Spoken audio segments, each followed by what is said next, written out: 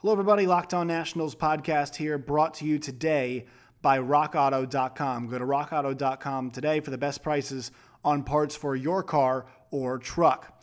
On the show today, it is our postseason position breakdown for the position of starting pitcher. Supposed strength of the Washington Nationals this year, it was not. We'll get into why, who factored in, and who will be a part of the solution going forward. You are Locked On Nationals, your daily Washington Nationals podcast, part of the Locked On Podcast Network, your team every day. All right, let's look at the Nationals starting pitching from a kind of larger perspective first. Looking across the league, we'll look at just the National League for the Nationals and where they stacked up against everybody else. As a staff, they had a 5.38 ERA. That was the worst in the league. They were 15-27. That 15 wins was actually good enough to get them into the top half of the league at 7, so just borderline on the top half. Those 27 losses were first in the league. So the starting staff was usually behind. When they left the game, they were on the hook for the L. For them, strikeouts, this is actually one category where they did a pretty decent job. They were 8th in the National League, so not bad, but not where we're used to seeing them. Obviously, missing Steven Strasburg is going to hurt that number. And then the last thing I'm kind of looking at here is the average against. And they were last in the National League in average against. Teams hit 287 against the Nats. They had the worst whip in the league at 1.53 as a starting staff. So as a whole, it did not go well. Once again, you know that they're missing Joe Ross, who figured, in my opinion, to be one of the starters. Steven Strasburg goes down. So those are two of the guys that you expect to be everyday starters, and that changed the calculus, in my opinion, from the outset for the Nats. Now you look at people who were doing the starting pitching. So let's look guy by guy and see what the Nationals had this season. Obviously, they had Max Scherzer, who made the most starts. He made 12. Then behind him, 11 starts for Austin Voth, 11 starts for Anibal Sanchez, 11 starts for Patrick Corbin, 8 for Erick Fedde, 3 for Wil Crowe, and then 2 for Strasburg before the injury. Paulo Espina and Ben Bramer both started games. So let's start with Max. A 5-4 year in the win-loss column, doesn't really matter that much. A 3.74 ERA for Scherzer, 61 in the third innings, worked 70 hits, 28 earned runs, 10 home runs given up, 23 walks to 92 strikeouts. Opponents were hitting 260 against Max. So not a bad season on the whole, but compared to what we're used to seeing, it was a pretty not steady drop-off, but there are signs of some decline. The Ks did not go anywhere. He's still in the same range at 12.3 Ks per 9 innings, still kind of at the same rate he normally is. One thing that jumped is the walks per 9 inning. He went from 1.72 to 3.07, and that's something that we saw that he struggled with command early in games, early and later. I think the beginning and end of his starts were typically not as sharp as we're used to seeing, and that's something that we talked about at length on the show, was that what did Max look like in the back end of his starts when he's getting later into the game. And his command, I felt like sometimes was okay, but his location, he's finding the strike zone, but he would miss sometimes within the strike zone. So it's not like he was walking a lot of guys there in the end of games. He was just finding a lot of bats, and guys were taking advantage of him. And you can look this year, home runs per 9 innings, it was 0.94 in 2019. This season, it was 1.34, and I'll take you back. He has not had a number over 1 since 2016. His first 2 years, the Nationals, people were averaging around a home run off him per game. 1.34 is close. It's getting close to 1.5, and that was something that was noticeable this season with the home run ball. You could tell, other teams are getting to it, but it was especially later in those outings or early on. Once again, you didn't see a whole lot in the middle of guys getting on Max Scherzer. Once he settled in, he was in. And he's very good also too at grinding. Once he kind of knows what he's got that day, whether it's his best stuff, best command or not, Max knows how to adjust and go from there. And I think that's one quality that's going to allow him to continue to pitch as he gets older. Once again, this is Max Scherzer, who's going to be 36 and I believe turning 37 during next year. And, he'll turn 37 during next season. So with him on the books for one more year, he could get hurt next year. He could have an awful season next year. That contract the Nationals gave him was still worth every penny. For what he produced since he's been in D.C. in 2015, he has been such an important part of this clubhouse. He has been an important part of this rotation. He has been important to the fan base, and he's obviously important to the World Series effort. But what he's done with this team, I mean, he has earned every single one of those dollars before he got the contract, and then once it was signed, once the money was handed over, he still earned it. And he's one of those guys where, so competitive, and you can see it every day. And pitching or playing for him in the field must be different. I've said that a million times. And I think next year, I thought this year if Strasburg was healthy, this would have been the season that we kind of saw the changing of, all right, Max was the ace. Steven just got the big contract, but Steven showed a level last year where he could be the elite guy, the top of the line guy, the guy who competes for a Cy Young award. And I think that's going to be the case if Steven's good to go next year. I think we're going to see that ascension.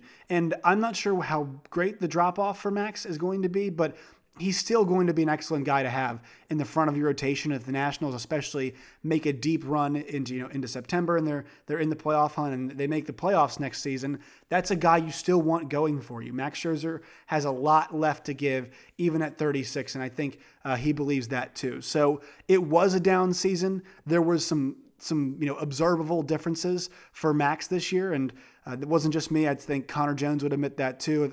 My dad, who I watch all the games with, mentioned that as well too. So I think curiosity is a good word to say, to characterize how we're feeling about Max Scherzer, because we're so used to seeing him pitch at this elite level, and the cracks started to show this season that he might not be that guy anymore, which once again is okay, because the number of years that Max Scherzer was on top of his game is pretty remarkable. A first ballot Hall of Famer, and for me, very, very proud, put all the Cy Youngs aside.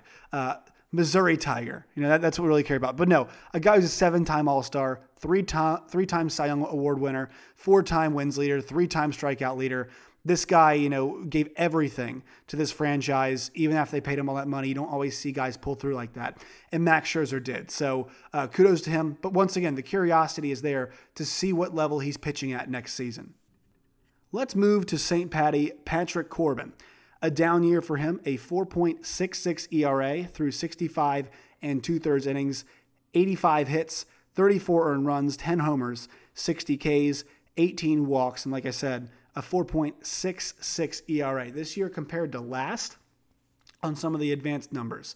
8.22 Ks per 9 innings. That was down from 10.6 in 2019 and further down from 11.07 back in 2018. One thing that did drop were his walks per 9 innings. 2.47 walks per 9 innings this year. That's compared to 3.12 last season. Homers per 9 took a jump too from 1.07 to 1.37, and the batting average on balls in play jumped 72 percentage points from 290 to 362. So the issues that Corbin had this season were, not the walks. He was finding the strike zone more, but the bats were finding the ball a heck of a lot more. And you look at some of these outings this year, you look at the hit numbers. His best start was a start that he gave that Sunday of the opening weekend against the Yankees. Goes 6 innings, 2 hits, 1 earned run off a home run, and has 8 strikeouts. After that, you look at the hit numbers, 8-5, 8-8, 7, 5, 9, 9, 14, and 10. So only one game does he give up, 2 games. 2 games, it's 5 hits or less. And so for Patrick, I know 4.66 is not the end of the world, and I expect for it to come down some. But for him, the whip was high and the walks dropped. So that means that, obviously he's given up a lot more contact than what we're used to seeing, and guys are putting the ball in play against Patrick a whole lot. So that's something that needs to be adjusted as we head in to the next season. And I'm curious, this is actually somebody I want to see in spring training. I want to see what his stuff looks like. I want to see if bats are finding the ball as much as they were this season. That's one point of interest for me if we do get a full spring training. We will skip Steven Strasburg just because of the injury. We will move on to Anibal Sanchez. He gave them 11 starts this year, and we're not going to spend too long on Anibal. I've talked about this at length enough this year, but for him, 11 starts, a 4-5 record, which actually was second on the team for wins. That just shows you kind of the worthlessness of wins. 6.62 ERA, a 1.66 WHIP for him this year in 53 innings pitched, 43 strikeouts to 18 walks.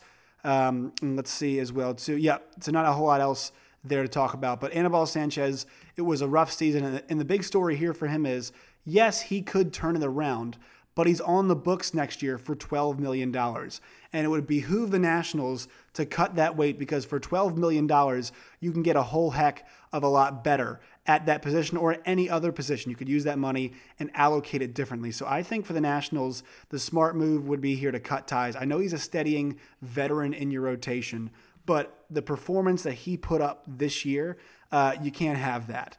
Now, I'd say the one thing that does work in his favor is that pitching is not in great supply. Yeah, the Nationals have a ton of guys in the farm system that are, it's basically full of pitchers. Now their top prospects are. Guys like Jackson Rutledge, guys like, Seth Romero we even saw this year. Technically, I guess you could say, still a prospect. Will Crowe is still there. So those guys could make the come up, but the issue is I don't know if they're ready. Like Will Crowe in a very small sample size, and I wanted to see him this year, was just not good enough, right? I mean, it was very small sample size, but it wasn't the most competitive. He tried to compete his best, but was not the most competitive. So I think the one thing Anibal's got going for him is the fact that he is a veteran, steady presence. He is a veteran, and he's also right there for three guys, in Corbin, Strasburg, and Scherzer, that you're afraid if one of them goes down with an injury, your rotation begins, you begin to bring in guys that you're not 110% sure about. And it's not like Anibal didn't have moments where he had a couple good outings this year. He did, but overall the performance was not good enough to warrant bringing him back this season. I think we don't even have to look at any of the advanced metrics to know that the Nationals could be getting more with the money that they have there, and also should be doing something else to bolster that rotation that does not involve him. And once again, freeing up that $12 million would be a pretty good asset for the Nats this year. We will talk some Erick Fedde and Austin Voth in 1 second after a word from our sponsors. Today's Locked On Nationals podcast is brought to you by RockAuto.com. Chain stores have different price tiers for pro mechanics and do-it-yourselfers. RockAuto.com's prices are the same for everybody and are always reliably low. RockAuto.com offers the lowest possible prices rather than charging what the market will bear like airlines do. RockAuto.com is for everybody and does not require membership or account login. Once again, best of all, prices at RockAuto.com are always reliably low, and the same for pros as do-it-yourselfers. Why spend up to twice as much for the same parts? Go to RockAuto.com right now and see all the parts available for your car or truck. Write Locked On in their How Did You Hear About Us box so they know what we sent you. Amazing selection, reliably low prices, all the parts your car will ever need. RockAuto.com. All right, this is one of our favorite activities here on the Locked On Nationals podcast, is talking about Austin Voth. No, to be real though, we have at length talked about Austin Voth's deficiencies in the season that he had. 11 games played, 11 starts, 2-5 record, a 6.34 ERA, a 1.51 WHIP in 49 2/3 innings pitched. I'll look at the numbers, some of the advanced stuff that I haven't hit on. The Ks per 9 inning dropped by over a whole strikeout. The walks per 9 inning jumped basically a half walk. The homers per 9 jumped from 1.03 to 2.54. Batting average on balls in play went from 257 to 297. So here's the issue. Oh, also ground ball rate dropped. And then also his left on base percentage as well. Both of those things dropped. So nothing really for Austin Voth to take very positively from this season. He put, maybe 2 starts together. They had the 1 start in September against the Phillies where it was 7 innings, 3 hits, 1 earned run. That was the complete game. Actually, one of the Nationals' 2 complete games this season. So a quality start there. He did have another start before that against the Rays where it was 5 innings, 4 hits, only 1 earned run, and 6 strikeouts in that one. So he did do a bit better, a 4.85 ERA in September, but it was September. And then August was miserable for him. And the 1 start in July did not go very well either. So for Austin Voth, just it's hard to say. It's hard to remember also too what changed for him, because it was such a small sample size that we saw in 2019, actually around the same amount of innings pitched, but it was very good, and it was kind of later in the season, and now teams got a good look at him, and I thought the Nationals did him a disservice by continuing to send him out there. Maybe not, because he got a couple positive results there towards the end, but he was not helping the team win. I don't think he was building much confidence either. And I thought they could have made a switch to Will Crowe just to maybe move Voth to the bullpen. They can always use bullpen guys this season. But for Voth, I'm curious as to what the play is for him next, because he is one of these guys that he's got team, he's under team control next season and also in 2022. So I'm curious to see what the Nationals do with him.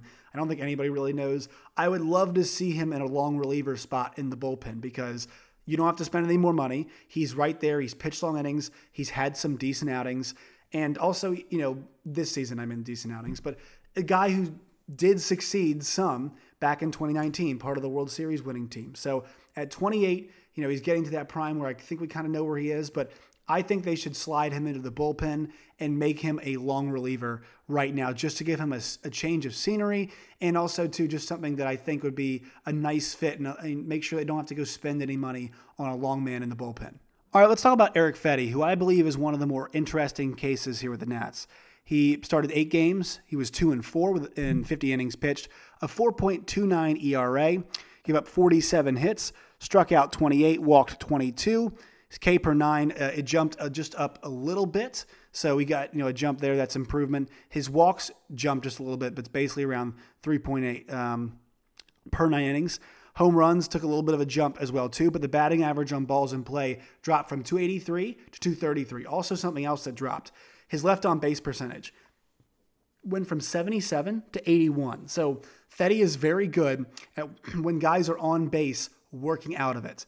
That is something that he has proved, and I thought he got better at this season. I don't know if if you would want to slot him in as a starter, but I think he is showing improvement. I know he's not a young guy. I know he's not one of the guys that we think is past the point of being a prospect, obviously, at 27 years old.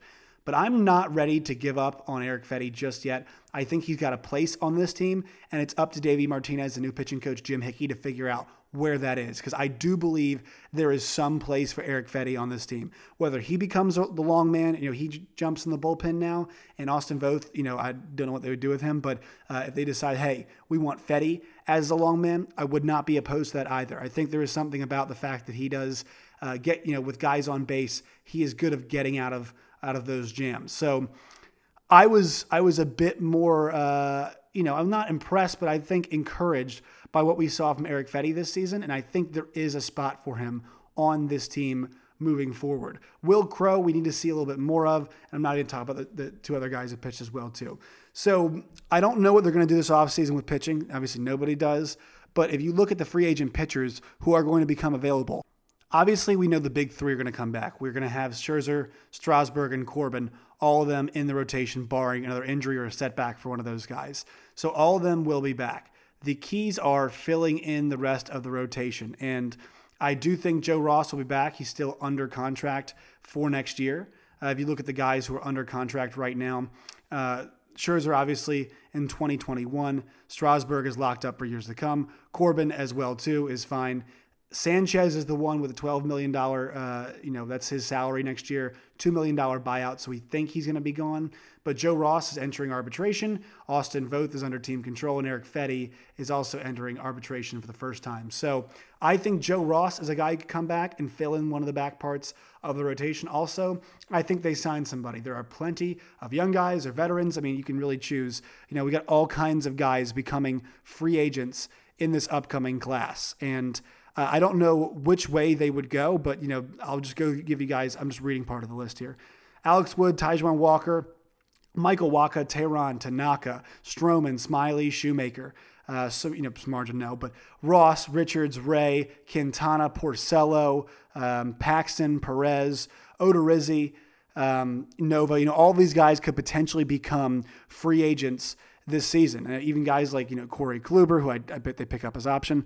But yeah, there's plenty of guys who are going to be out there and available. It's just a matter of what the Nationals want. I don't think they go for a guy like Trevor Bauer. I'm sorry, everybody. I just don't think that's going to happen. But Yeah, and it depends if they want what they want to mix and match. If they feel like anybody from their farm system is worth bringing up now, and I'd be curious to think if anybody is. I don't think so, but yeah, they're in a spot now where the rotation, it's okay, but they're going to have to recover after a bad year, and they're going to need to bring in some better artillery, because I don't know if you can just trust that Scherzer, Strasburg, and Corbin are going to be the dynamic trio that we always think, just because Max is getting older and Strasburg is coming off an injury and Corbin just struggled. So I know in theory the big three is a great place to be, and you're kind of like, well, you can find a couple other nice pieces, but I would feel pretty confident, if I was Mike Rizzo, that I need to go and get, at least a piece, or make sure a piece is ready to bring into the rotation to start next season, because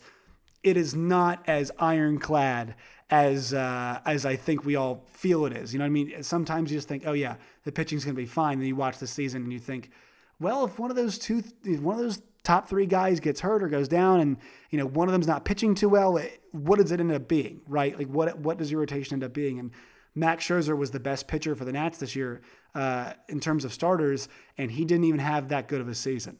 So I think there are questions that should be asked. Not hitting the panic button just yet, but there are questions that should be asked about what are we going to do here for your Nationals front office to solidify that rotation. I think it's a good question. All right, Game 6 of the World Series is tonight.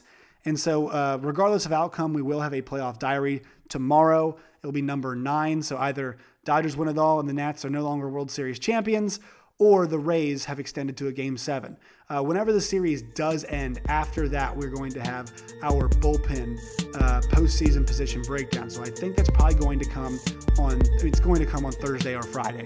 It's just a matter of which day it is due to the World Series and when that ends. So right now, guys, you can also follow us on Twitter at @LO_Nationals. Follow me at Josh Neighbors. Stay safe, everybody.